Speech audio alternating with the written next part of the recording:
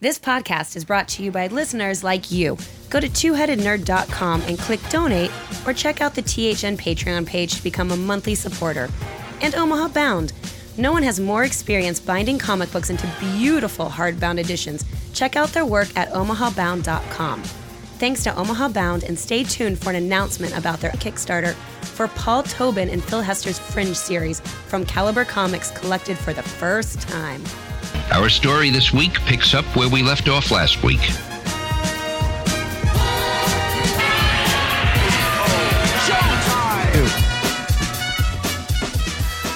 Broadcasting from the quarantined ziggurat at Omaha, deep below the metro area, it is our pleasure to welcome you to episode 591 of the Two-Headed Nerd Comic Book Podcast. I am head number one, but you might know me better as the internet's Joe Patrick. My name's Matt Baum. You're head number two. Today on the show, the Cosmic Longbox is back, and it's forcing us to read and review fifth week event comics from across the time stream. After that, it's up to the THN Sanctum Sanctorum to discuss our must-read picks for next week. And finally, we're reviewing Tom Scioli's Jack Kirby bio, The Life and Times of the King of Comics.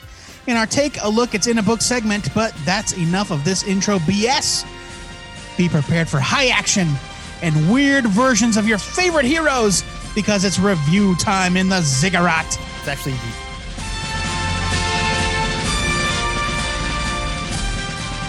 This week, we're dipping into the Cosmic Longbox to review fifth week events from comics past. Joe Patrick, before we get started, why don't you tell these kids about the lost event that was the fifth week?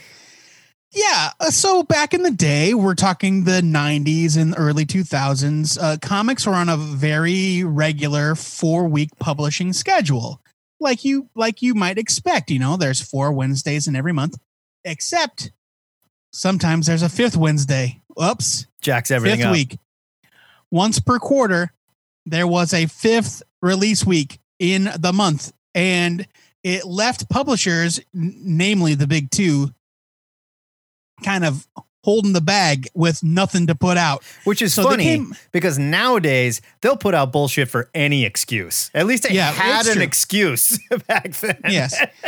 So they came up with the idea of the fifth week event, which was a kind of mini, a themed collection of stories, usually one shots. Sometimes it was a larger storyline that would mostly be published in that blank week.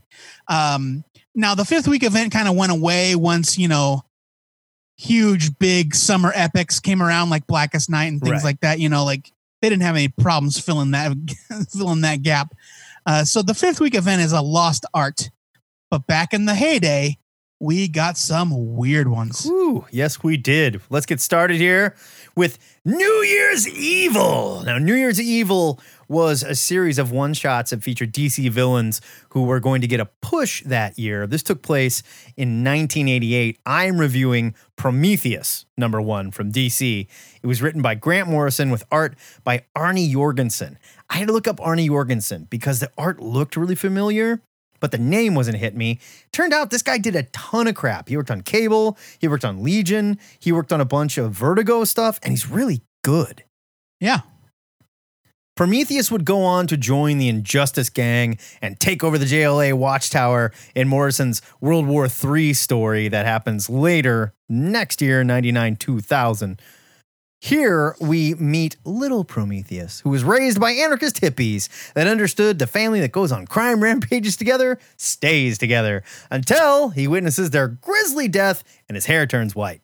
Flash forward, we see Prometheus detailing his origin to a kid that won a chance to meet the JLA. He's like dressed up in a costume, but he's not actually a hero. He calls himself Retro because he's like the hero of yesterday, here today, Retro, right? Today's hero, yesterday's attitude. Something like that, yeah. Prometheus details his entire origin to this kid that won this chance to meet the JLA. Seems like a nice enough kid, and Prometheus kind of seems like a nice guy, too. He traveled the world. He fought with gorillas in South America. Like, not actual gorillas, but like gorilla fighters. Guerrillas. Yeah, guerrillas. He hung out like Che Guevara. Yes. He hung out with evil monks in Tibet, in Shambhala, where he finds a cosmic key that allows him to access the void, which is a whole nother dimension, where he sets up his own crooked little house and develops a suit that he can implant CDs into a helmet that basically give him an imprint of whoever's powers or abilities are on that CD. It's kind of ridiculous. It's like a Taskmaster situation. Sort of. But it's like Taskmaster meets Johnny Mnemonic. Yeah, I mean, it's pretty silly in hindsight that he puts these little mini discs into his helmet, but at the time, mini discs were very cool. I love this character, and Morrison did a fantastic job fitting this into his JLA run. Jorgensen's art is fantastic and felt very kind of House Batman style at the time. It had sort of a Scott McDaniel look to it. This was by far the best of the New Year's Evil one-shots. I remember these being pretty fun, so I read a couple more of them. The Rogues one, the Flash one was pretty good. Some of the other ones, not so hot. But, you know, they were fun. They were sort of revitalizing a lot of villains at the time. And I believe Prometheus was really the only new villain that was introduced here, right? He was the standout. Yeah, he was the standout. I mean, let's not pay any attention to the fact that he gets defeated by Batman uploading the brain patterns of Stephen Hawking into his helmet and then Catwoman whipping him in the crotch. Well, you know. But, you know, it happens. I'm giving it a buy it. Yeah, it's great. It's so good. Arnie Jorgensen's art is phenomenal. I don't know whatever happened to that guy, but I remember seeing him a bunch in the 90s. His comic work like hits 1996 and stops, but he went on to do a bunch of like video game comic work, I guess, or video game artwork. Oh, well, good. This is a really great intro to what was a pretty cool character at the time. And you know, even if you had only read the JLA issues where he first appeared, you know, he was still awesome at the time. This just offers a cool, like, anti-Batman twist on his origin. And it's like totally Grant Morrison doing anti-Batman. And of course, rather than learn all the stuff that Batman does, he cheats because he's the anti-Batman. Totally, yeah, he's a cheater. It just makes sense. Yeah, but this is a huge buy it for me. I loved this one shot a ton. I've read it a bunch. You know, I kind of love Prometheus. Every time they brought him back, he was a little bit less cool, but yeah, I still love the guy. Last time we saw him was Justice League Cry for Justice back in 2009, 2010. What was he doing then? Like, I don't think it was as cool. Uploading his helmet to Napster. Yeah, I believe so. Put a Zune in there. Yeah, I believe he was all Zune back then. Yeah, he was 2010. That was ultimately his downfall. All right, my first review is of Tangent Comics, The Secret Six, #1 from DC Comics 1997. Tangent Comics was born from the mind of writer Dan Jurgens, and it's a universe where the Cuban Missile Crisis escalated to the point that the landscape of the entire world and the development of superheroes was changed. So here we've got familiar names, but they have radically different identities. The radioactively powered Atom is the Superman stand-in. He fights alongside versions of the Flash, who is like this teenage pop star that travels at light speed. Plastic Man, who is this giant like hunk of plastic robot that changes shape. Kind of chemo looking thing, right? Sort of, yeah. Spectre, Manhunter, and the Joker. Writer Chuck Dixon's story is a pretty basic assembling the team tale with great art by Tom Grummett. The real draw, though, is seeing the different takes on classic characters. I mentioned Plastic Man.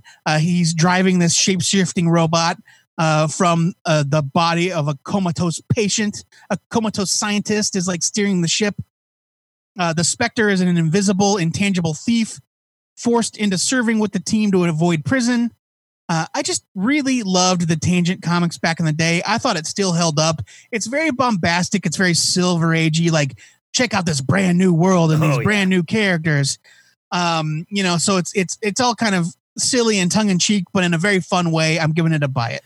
Yeah, there was a lot of definitely high ideas here, which Yeah, maybe yeah. a 5th week event that's only going to run 6 or 7 issues is not the best place to develop all that, but they just kind of and then drop they you did into it again. They did it again the next year. Yeah, we did get Tangent again. Yeah. And they're fun. They are definitely fun. It's not as memorable as I remembered it being. Like, it kind of came back to me and it was like, oh yeah, I remember this now.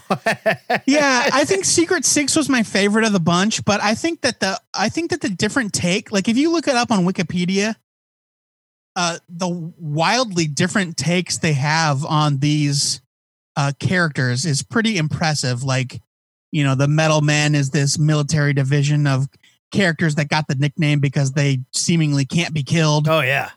Like the Sea Devils are all like, they're like orcas, like monstrous with arms. creatures. Yeah, right. It's really weird. Nightwing is a secret organization that trades in like mystical secrets. Yeah, you can tell they had a ton of fun throwing. Yeah, it was just like, and in the back manner, it's like, Elseworlds are great, but that's just like, it's Batman, but if he was this, it's Right. Superman, but if he was this. Right. Tangent is like our chance to take these names and create an entirely new world around them. And I think that's just a super fun idea. Totally. My next review is Green Lantern, Circle of Fire, #1 from DC 2000. I completely forgot about this book. And when Me too. When we looked up the list of 5th weeks, I was like, what was that? Then I started reading. It all came back to me. This was written by a young, spry Brian K. Vaughan with art by Norm Brayfogle. And it starts off really good. The story opens on Rann, the adopted planet of its champion, Adam Strange, who's trying to figure out why crowds are running in terror, but it turns out a big bad named Oblivion has showed up, and he makes people go insane with fear. But just as Adam confronts the villain, the Zeta beam that transports him to Rann wears off, and he's sent back to Earth, which I feel like always happens to this poor son of a bitch. Mm-hmm.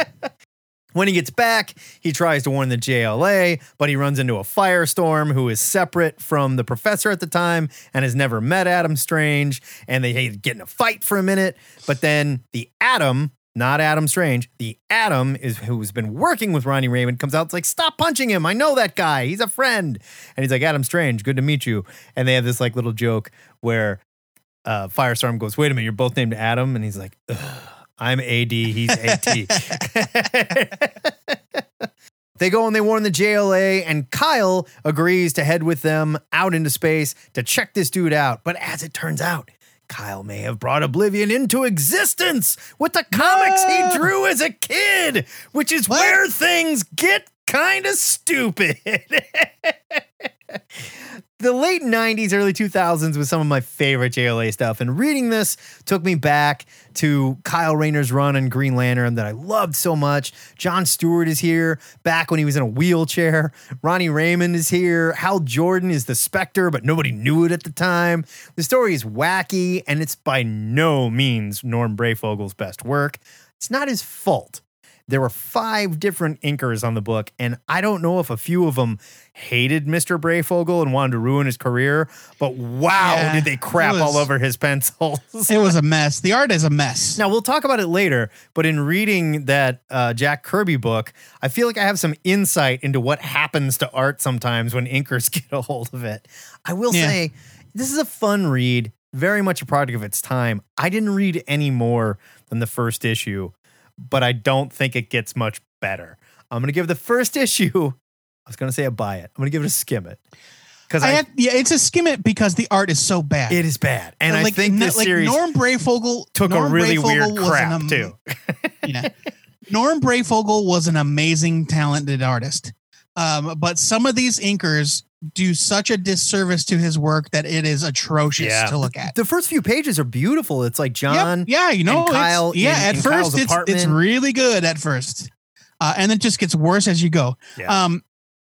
This came out during the peak of Judd Winnick's run on the character. Yeah, so good. I don't remember anything. It all came flooding back to me as I read this because I was confusing it with there was a storyline later on towards the end of the run that was written by Ben Robb. It was pretty terrible. Charlie Adler did the art, and it came out every other week. It was called like Black Circle or something. Okay. Anyway, it doesn't matter. Is that when the Black Hand came back? No. That was Black as Night. This was like some alien story. Okay. I think the idea is solid. I like the concept that like this thing you came up with as a dumb kid has come to life and it's killing people is kind of terrifying.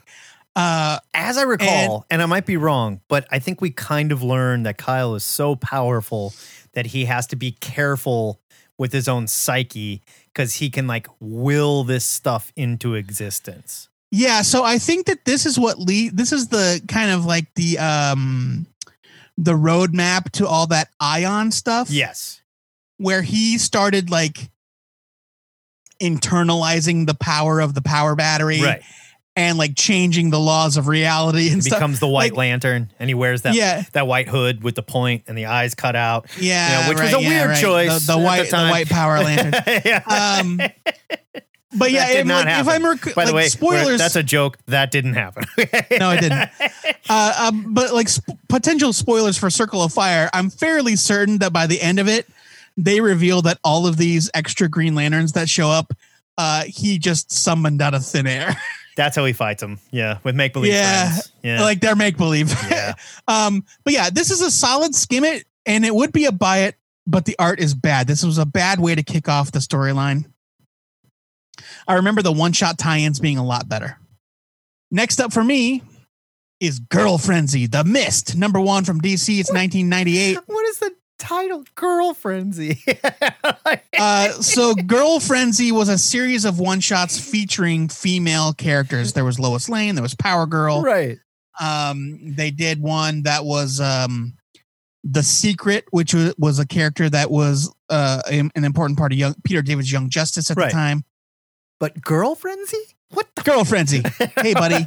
We're just, look, you're lucky it wasn't spelled with 2 R's, okay? Yeah, I suppose it's GRRL Frenzy. Yeah. This one shot takes place, though, firmly within James Robinson's acclaimed run on Starman, with its archenemy, the Mist, falling victim to a kidnapping by formerly lame supervillain, the Black Hand. This is not the Black Hand you remember from Blackest Night or anything that came after. And they kind of threw me because while I was reading this, I was like, wait a minute, isn't this guy a badass? This guy is a capital L loser. Black Hand forces the Mist to jump through a bunch of villainous hoops in an attempt to steal a super weapon, but the Mist is always one step ahead. Robinson does a great job establishing the Mist's diabolical genius. Even when she's overwhelmed by forces on both sides of the law, she's able to play both the villains and the heroes that are out to get her to suit her own ends. It's a pretty great little character study. The art by John Lucas with finishes by Doom Patrol artist Richard Case, which means this might as well have been drawn by Richard Case, is really well done. It's not too flashy, though. Is it really well done? There's some weird stuff. John Lucas does the layouts. So Richard Case is a phenomenal artist. Richard Case is good. And you can see his art shining through, but yes, it's not all his work. So yes, I agree that there's some weird stuff. And then there's some like parts of the book where the background just falls away and we're standing in front of green or blue. Like, that happened a lot in the 90s. It looks like there was some stuff like, we didn't have time to finish that. So there you go. That happens a lot in the 90s.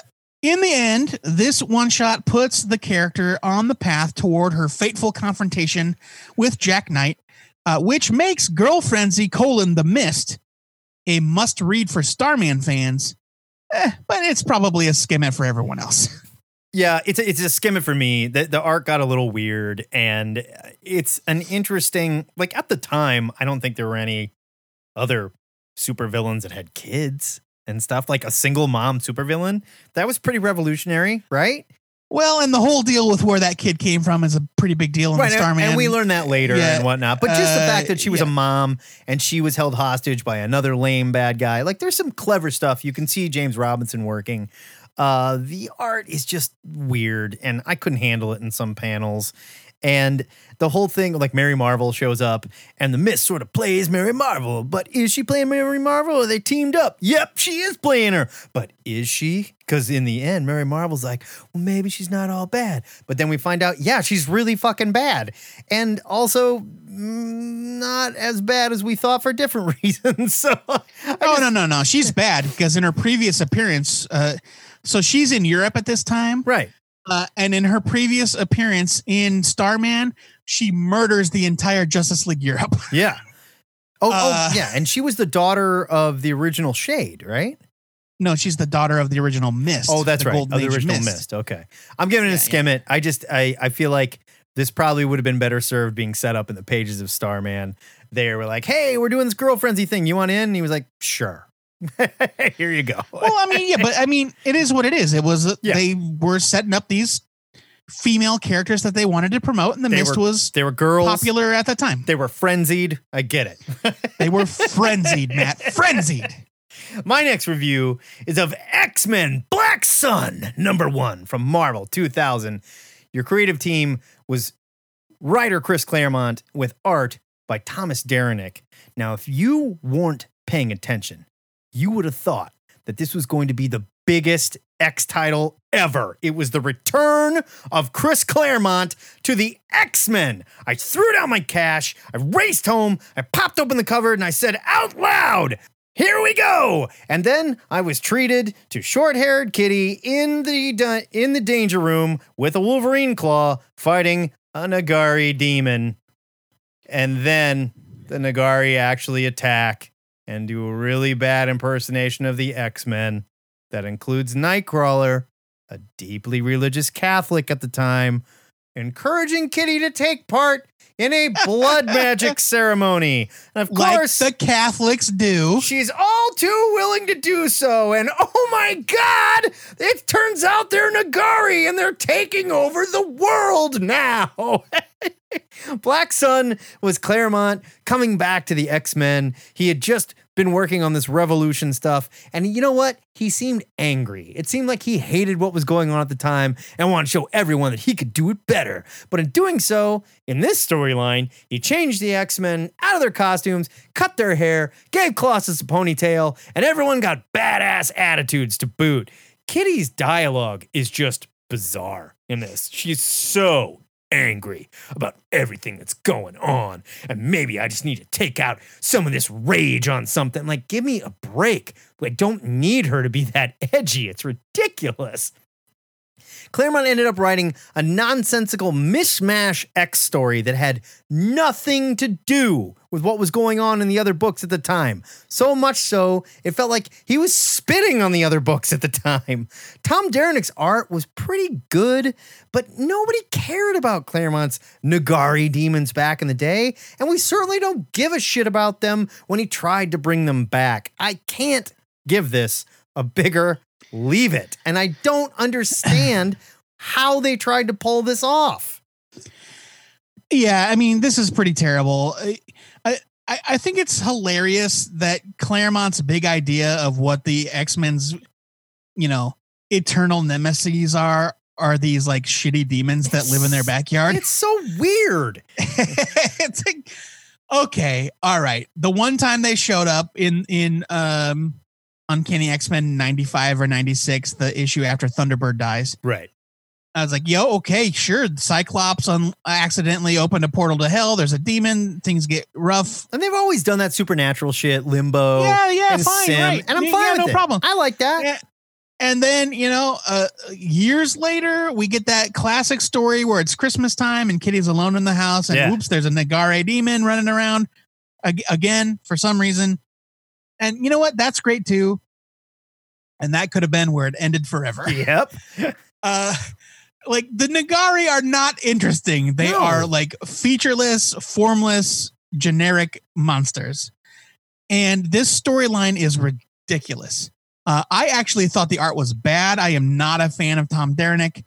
And Claremont is just in full display with all of his like terrible dialogue excesses here. This is a leave it for me as well. So much dialogue too. It's really bad. And just as he runs out of dialogue, there's long dialogue, narration boxes to fill in the rest of the space. No, thank you. God. No, thank you. All right. Next for me is Marvel's Comics Spider-Man #1 from Marvel Comics 2000. Marvel's Comics was a fun idea examining what comics would be like inside the Marvel Universe. For example, the only officially licensed property was the Fantastic Four, which was very classically created in continuity by Stan Lee and Jack Kirby. They appeared in the book as themselves. It's pretty hilarious. And so, of course, the only thing people know about Spider-Man in the Marvel U is that he's a menace. Perhaps even a monster. Ooh. That's the premise set up here by, of all people, Jack staff creator Paul Grist and artist Kyle Hotz. Here, Spider-Man is a monstrous, blood-drinking creature terrorizing the night that just may have a connection to crusading newspaper publisher T.T. Thomas. I don't know who they were going for there. Yeah. I mean, J.J. Jonah, obviously, T.T. Thomas. It's just... that was a joke, man. Okay. But thank you for pointing that out. No problem. This is a totally goofy throwback to classic storytelling with over-the-top Silver Age dialogue and a horror theme that's more silly than scary. It's very simple storytelling. Yeah. Astronaut goes into space. Something vague happens in space. Astronaut comes back to Earth and is now a monster. But not just any monster. He looks like Spider-Man. A spider monster that looks like Spider-Man for space reasons. Right. Yeah, space reasons. Exactly. Hotz's moody art does its best to sell the theme, but ultimately it's just kind of goofy. The Marvel's Comics concept is a really fun idea. It does come off a bit silly revisiting it after 20 years. I'm giving this a skim it. I had fun reading this, but I cannot fault anybody for giving it a pass. It's kind of hokey. It's almost like Kyle Hotz's art was too scary for the dumb story. The art took it too seriously. Because this Spider-Man was hulking and had claws and fangs and sucked blood and stuff. But the story was pretty golden age horror, if you will. And right. Yeah. I don't know. It just didn't match. It didn't work. I'm giving it a skim as well. It just didn't work for me. I think this might be this next book might be the most divided we have ever been on a single comic book. Here we go. My next review is of Daredevil 2099, #1 from Marvel 2004. Your creative team was writer Robert Kirkman with art by Carl Moline and Mike Perkins. 1 year before this event, Kirkman had just launched his Walking Dead book and Image, and he was hot, baby. So when I heard Robert Kirkman was going to be writing my favorite Marvel character, albeit the 2099 version, I was still psyched. Then I read the story. In this 2099 world, Sentinels have replaced the cops, and the Kingpin's great-grandson, Samuel Fisk, is Daredevil by night, wearing a suit that he admits literally does all the work for him, and he uses guns, too. So, not much like Daredevil at all. He even shoots himself out of his Blade Runner car on rooftops. Kirkman came in with a big idea. The Kingpin's great-grandson is Daredevil, and the Kingpin, spoiler, he spends the whole book whining about having to redeem his family. His family was so bad and they were so evil, and he's got to redeem them. There's even a scene where he comes home and his wife is like, "Where have you been?" He's like, "I can't talk about it. I'm too busy trying to redeem what our family has done." And then on the last page, he murders a dude in a mob execution. Not just any dude, by the way. The dude that he caught his wife sleeping with. Which does not make a damn bit of sense. But don't worry, because in issue 2, Kirkman shows that he didn't actually kill the guy in the last page. Oh, wait, there was no issue 2, and what the fuck? Perkins and Moline are solid on art here, but it's nothing to freak out about. While it's very difficult to write a one-shot about a character we've never met before and make the reader care in 26 pages, this is not how you do it. Unless they didn't tell Kirkman that it was only one issue, I don't understand why you set this up. Joe and I had an argument earlier today, And Joe was like, well, but he's a good guy and a bad guy. And I get that. But essentially what Kirkman is asking us to believe here is that he is a man that is so torn by the crimes of his family that he is willing to go out and punish murderers and criminals, except for when he catches someone sleeping with his wife, in which case he's going to murder them. Well, I mean, that guy got punished, didn't he? Come on. I don't disagree. But what is this character? He's murdering people to get justice for murder victims and using his own personal gripe with a dude for the excuse to murder? What are we doing here? It's a leave it. It's a leave it. It's a big leave it. Like I honestly do not understand why you had such a hard time wrapping your head around this. Like, it's just a throwaway one-off concept of a character that was never seen again. I don't disagree. Punishing murderers by murdering people and murdering someone he's personally mad at and trying to make up for his own family's murders. Who is this? Where are we going here? Man, you are just really reading way too much into it. I hated it. Oh my God. I thought it was great. I thought Kirkman's dialogue was pretty solid. I loved the art. I think Carl Moline is a great artist. Mike Perkins, I also love. I didn't really notice the shift between the two. I like this idea that the Kingpin's great grandson is torn between two loyalties. Like, that's a classic. Torn between two loyalties is trope. one thing. Torn between two loyalties is one thing. Whining the entire time about how he has to make up for his family's evil, and then shooting a guy in the head that is tied to a chair and helpless in the last scene are pretty two divergent ideas, unless they want to introduce the idea that, oh, by the way, he has two completely separate personalities. Yeah, hey, didn't Donnie Brasco have to do terrible things? He was undercover cop. Sure, yeah. Sure, right. He was also a rat. Okay, but my point is, Donnie Brasco, if you want to, also not a superhero, and this one seems to be in charge of his own destiny, where Donnie Brasco was not. So, not counting that. My point is, if you want to read into something, why don't you read into the idea that this guy, people look up to this guy as the Kingpin, and they came to him with this man that wronged him. What was he supposed to do? Give him a slap on the wrist and send him on his way? No, you're right. He's a hero. He should have murdered him. That's what he should have done. That's what heroes do, Joe. He wants to redeem himself, right? He spends a whole issue telling me he wants to redeem himself and his family. Well, also, again, murder. There's nothing in this book that says he's a good hero. He's just trying. He's torn between these aspects of his life, and he's trying, and he's failing. Hated it. It's a buy it. This is a good comic. Whatever. Ugh. That made me sweat. You are exhausting. My final review of the week is Marvel Mangaverse New Dawn one-shot from Marvel. It's from 2002. I could have sworn that the Marvel Mangaverse was the project that brought us C.B. Cebulski's ill-advised alias, Akira Yoshida. But I was wrong. It was the brainchild of Ninja High School creator Ben Dunn. Yeah. The Marvel Universe, is reimagined as a land of giant mechs and monsters, with Antoinette, quote-unquote Tony with an I, Stark, in charge of the company left behind by her missing brother.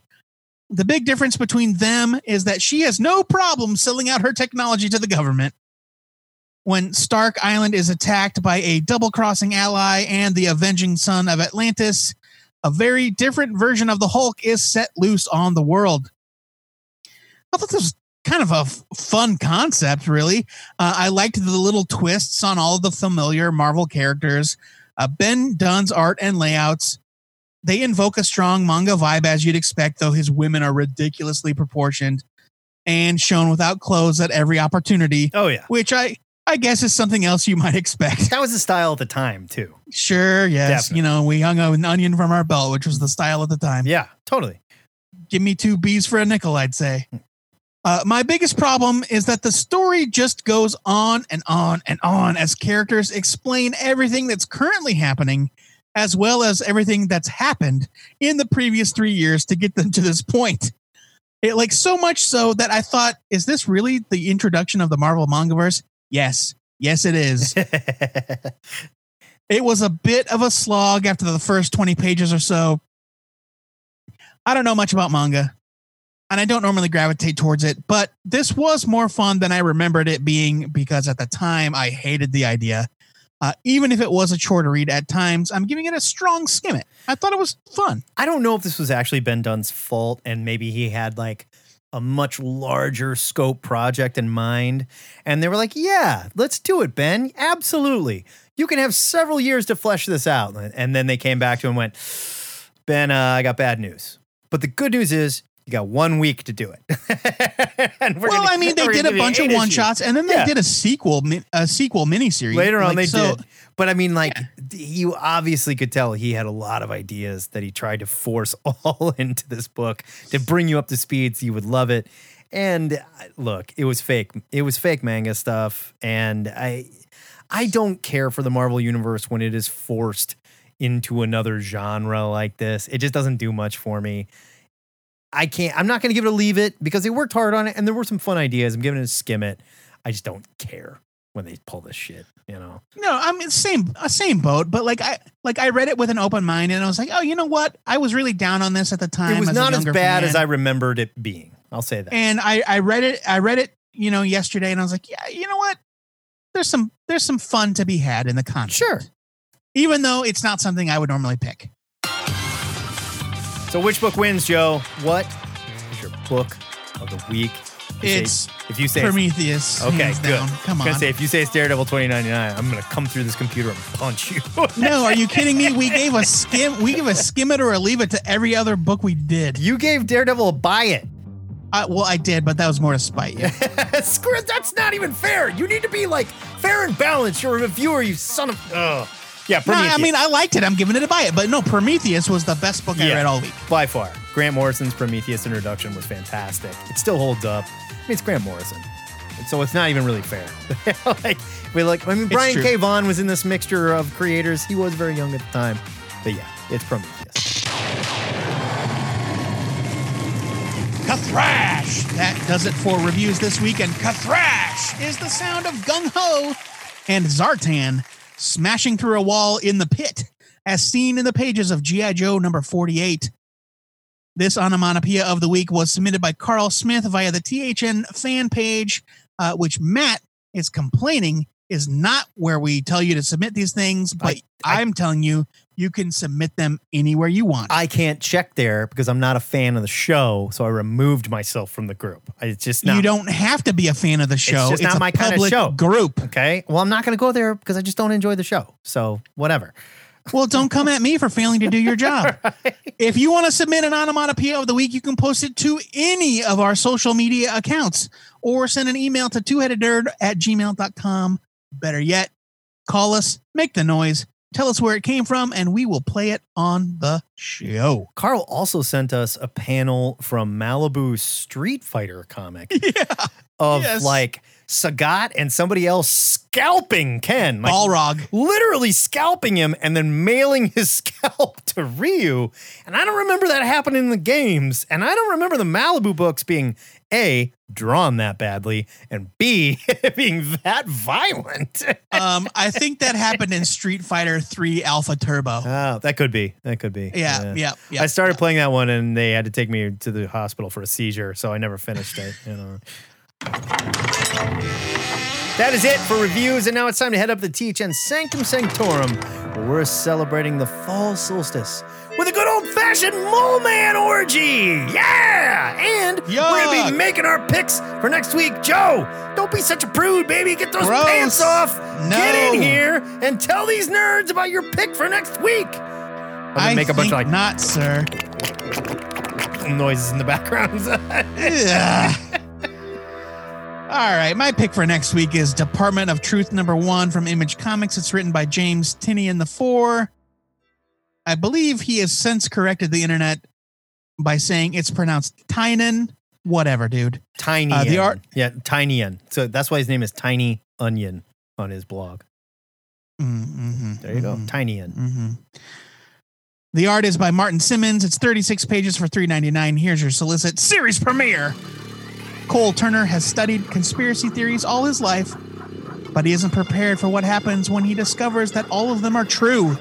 From the JFK assassination to flat Earth theory and reptilian shapeshifters. That's heavy, man. I would freak out. Yeah. One organization has been covering them up for generations. What is the deep, dark secret behind the Department of Truth? This is the first image ongoing from James Tiny Onion with art by breakout artist Martin Simmons, who drew Dying is Easy, which was that shitty Joe Hill stand-up comedian comic from IDW. Yeah, it was not great. The art was good, though. The art was very good. The story was not great. Who did The Woods? Wasn't that Tiny Onion? Yeah, but that wasn't an Image book. Oh, that was an Image. You're right. That was either Oni or Boom. I can't remember. Yeah. I think it was Boom. That's right. Different publisher. Okay. My pick for next week is Shang-Chi, #1 from Marvel. It's written by Jean Louis Yang with art by Philip Tan and Dike Ruan. It is 32 pages for $3.99. Here's your solicit.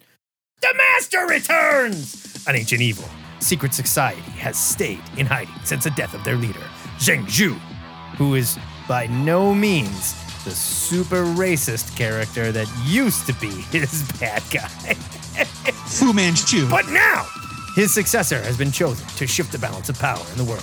Zheng Zhu's son, Shang-Chi! Witness the Marvel Universe's greatest fighter return to a world of death and destruction he thought he left behind long ago. And discover the secrets to Shang-Chi's past that will change his world forever. Don't miss out on this epic tale of family, betrayal, justice, as the incredible team of yada yada yada all launch a new chapter in the life of Shang-Chi. I feel like COVID wasn't around, we'd be getting really close to a Shang-Chi movie, right?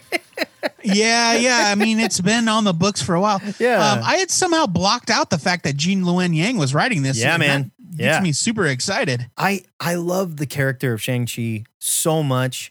And because it's like, just like Batman, he is a normal guy, but he has learned a level of kung fu that makes him superhuman. And I love that idea. Like in the Marvel universe, you can practice something and just get like so good at it that you can fight Captain America or maybe take down the Hulk, which we've seen Shang-Chi do before, which is awesome. Love this character. Love Marvel Kung Fu comics. Love Jean Louis Yang. Super excited for this. Should be good. The THN Trade of the Week goes to Gunning for Ramirez, Volume 1, trade paperback. It's from Image Comics, written and drawn by Nicholas Petremo. Yeah. That's a French-sounding name. Oh, yeah. It's 144 pages for $16. He sounds like a really good hockey goalie. Yeah, right. I bet he's missing some teeth. French-Canadian. Here is your solicit. What if the deadliest assassin in all of Mexico, a man with dozens of kills to his name, was actually a vacuum repairman in Arizona? Perfect cover. Falcon City, Arizona. Jox Ramirez works at Robotop, the leading home appliance company in the Southwest United States. Jox is efficient, thorough, and discreet. That last one is easy. He's also mute. By the way, it's just Jacques. You don't say the S. Jox. Okay. Jacques was. But everything changes when two members of one of Paso del Rio's largest drug cartels, stumble upon Jacques and believe him to be the deadly hitman who betrayed them in the past, the ruthless Ramirez. Could it be that the cartel's legendary cleanup man is really a legendary vacuum cleaner expert? Now that they've found him, the men of the cartel will do everything they can to kill this traitor. This is a long solicit. Like, you got to save something for the book, guys. You know? I guess. Tease us. Well, this is the good news. This is the first in a planned trilogy, a tribute to the action thrillers of the 80s and 90s, a brutal narrative with never a dull moment. It's as much a descendant of Friedkin's To Live and Die in L.A. as it is Tarantino's Pulp Fiction or Rodriguez's Mexico trilogy. We're talking about... what is it? Desperado. What are the other ones? Once Upon a Time in Mexico. Yeah. Once Upon a Time in Mexico. Desperado 2. Once Upon a Time in Mexico. Yeah, you know the ones. Yeah. This just sounds like pulpy fun. Totally. And I've never heard of Nicholas Petremo before, but it looked pretty great. The preview art is really cool looking. Yeah, I think it's going to be a lot of fun. I am looking forward to checking this out. Of course, we want to hear about your pagan solstice celebrations and who you're sleeping with. But we also want to know what you're reading next week. And don't forget to add these comics to your pull list so you can play along with us and do your local comic book store a favor, too. It's the right thing to do and the nerdy way to do it. I would really rather not know who you're sleeping with. I mean, just like, FYI. You don't have to name them, but pictures are fine. You know, just, you know what? Send them to him directly, okay? I don't need that stuff in my inbox. It's not a perverted thing. You don't have to make everything into a perverted thing, Joe. Jesus. It's a perverted thing. It's definitely a perverted thing. We've been threatening to do it for a while now, but this book turned out to be longer than we thought. And also, we had some other ideas, so we put it off. But here we are, finally ready to review an entire graphic novel for our Take a Look, It's in a Book segment. And this time, we're tackling Tom Scioli's Jack Kirby, The Epic Life of the King of Comics. It's from 10 Speed Press. It's 208 pages. It was a hardcover for $28.99. Here is your solicit. The sweeping, full-color comic book biography tells the complete life story of Jack Kirby, co-creator of some of the most enduring superheroes and villains of the 20th century for Marvel, DC, and more. Tom Scioli breathes visual life into Kirby's life story from his days growing up during the Great Depression to his time on the front lines of World War II and on to his world-changing collaborations at Marvel with Stan Lee. Just as every great superhero needs a villain to overcome, Kirby's story also includes his struggles to receive the recognition and compensation that he believed his work deserved. Readers can experience the life and times of a comics titan through the medium that made him famous. Now, Joey, Tom Scioli is kind of a weirdo, and he's best known for his work with Joe Casey on titles like Godland, and more recently, his take on G.I. Joe versus Transformers, both of which are very, shall we say, eclectic in their presentation. Sure. It's obvious that Scioli is the kind of guy that comes from a school of Kirby and worships Jack Kirby's weird and wacky style. Do you think that Scioli was the right guy to tell the story of the King of Comics?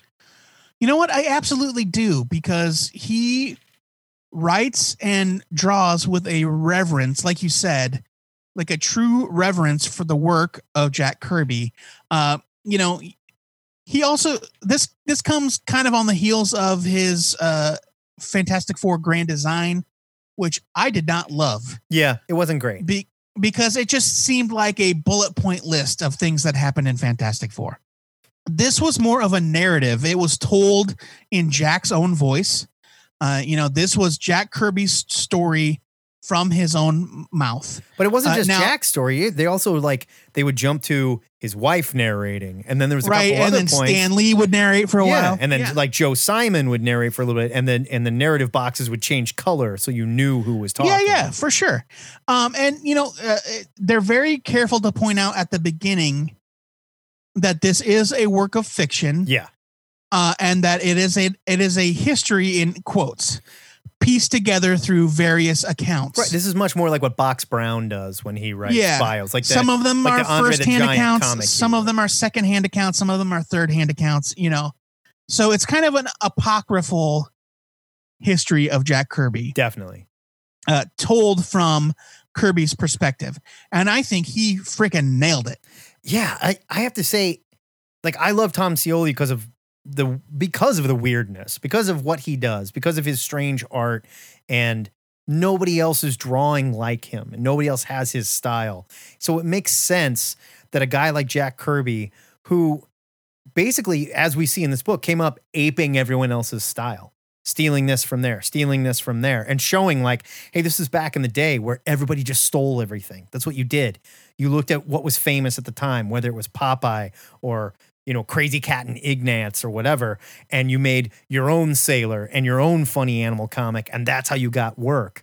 And in aping all those styles, Jack Kirby started to put together his own weird style, and they hated it at first. They kind of hated it, you know, and when he was doing his thing at Marvel, it was very stripped down, And Stan Lee loved it and wanted everybody to draw that same way. But then when he went to DC, he wanted to be Jack Kirby.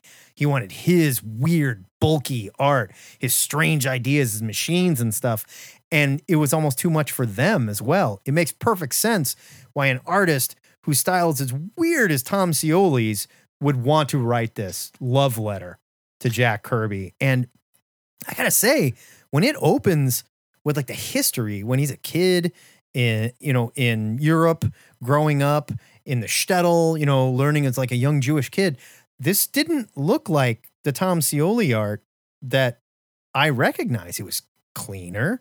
It was a lot more, not realistic, but historical looking and straightforward. And slowly as the story went on, Scioli showed us Kirby drawing in other people's styles and showed us, I can do that too. I can also lift these styles and do these things like Jack Kirby was doing.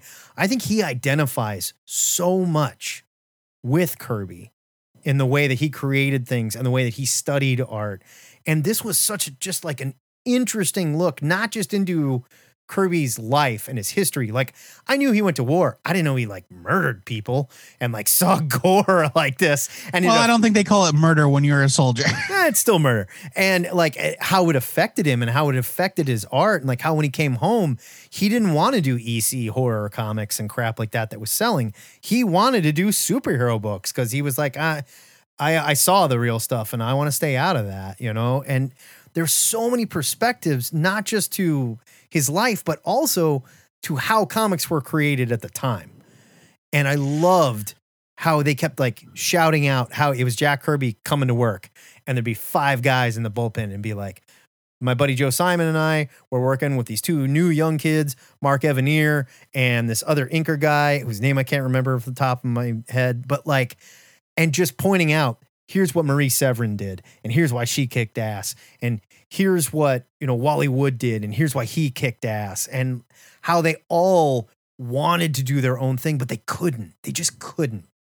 Because they were still doing their own thing. Wally Wood is a vastly different artist. I mean, they were, but at that time, they talk about how comics was still a very boom or bust. And it was a thing where it's like, okay, now Westerns are the thing. Now Westerns aren't the thing. Now sci-fi's the thing. Now superheroes right, but are I mean, back, that was the deal with the Marvel expansion and the birth of the Marvel universe in the 60s. And it goes into detail in this book where it's like Stan wanted Jack to draw all the books. And Jack was like, I can't draw all the books. Yeah. I literally cannot draw all the books. I'll design this character. I'll draw the cover. You got to get somebody else to draw it. And that's why we get Wally Wood on Daredevil. Right.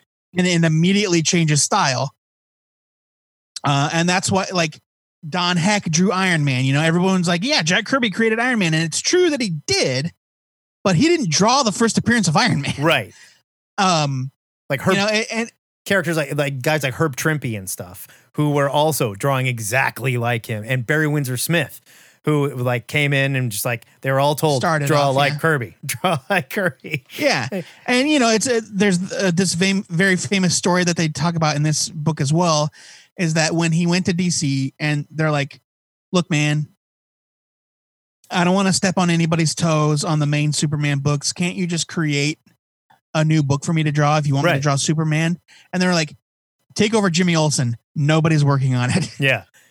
And so he made Jimmy Olsen the gateway to his Fourth World books, but they had artists that worked for DC redraw the faces of Superman and Jimmy Olsen because they were desperate to keep them on brand. Right. And Kirby fucking hated him for it. Yeah. And it's so interesting to see like this guy that now we celebrate, but he fought all his life to get a small percentage of these characters and stuff. And again, we don't know if this is 100% true. And Scioli says this is taken from conversations and things that he read, but like the fight with Joe Simon trying to get the rights for Captain America, and Jack Kirby signs a piece of paper basically saying like, look, I'll just take the payout, so you guys are going to take care of Simon, right? no, Simon got totally screwed and they lied to him. Yeah, right. Yeah, they lied. Yeah, and he didn't know, and they weren't friends because of it after that, and all this terrible shit that happened. Not to mention the fact, I mean, Scioli goes out of his way to really reinforce the fact that Stan Lee was a real piece of crap back in the day.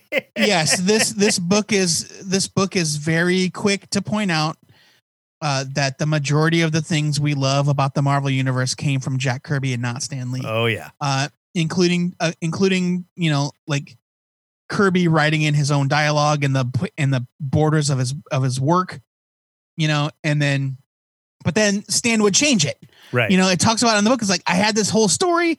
I had this very theatrical, metaphorical story for the Silver Surfer. And Stan just fucking gave him this classic sci-fi dumbass origin. Yeah. Which I thought was hilarious. Well, there was even that story that he wrote where it's like in the end, it was something about, I think it had something to do with him who would later become Adam Warlock. Yeah, Adam Warlock. And in the end of the story, like the two creators like take off their hood and they reveal that it's Jack Kirby and Stan Lee. And Stan Lee was like, no, we're not doing that. Even though it's this heart-touching thing. And it was Jack Kirby trying to reach out and be like, look. Yeah, and it was like, this is it. This is my swan song. Yeah, we did this together and this is it. This is the end of us. Yeah. And Stan Lee fucking changed it. Like, oh, that's awful. Yeah. This is such a great examination of a life of a man that had to wait until too late in life to get the respect he deserved. Absolutely. By the 70s, by the time the 70s rolled around and DC was launching the New Gods, like that was built on the name of Jack Kirby. They put out huge ads in the books that said the king is coming, the king is coming. So like Jack Kirby was a celebrated name back then. But he had already been drawing comics for like 50 years. Oh, yeah. Not since the 20s, but like for a really long time. All these guys, I mean, it just shows like the hustle that these guys had to deal with. Yeah.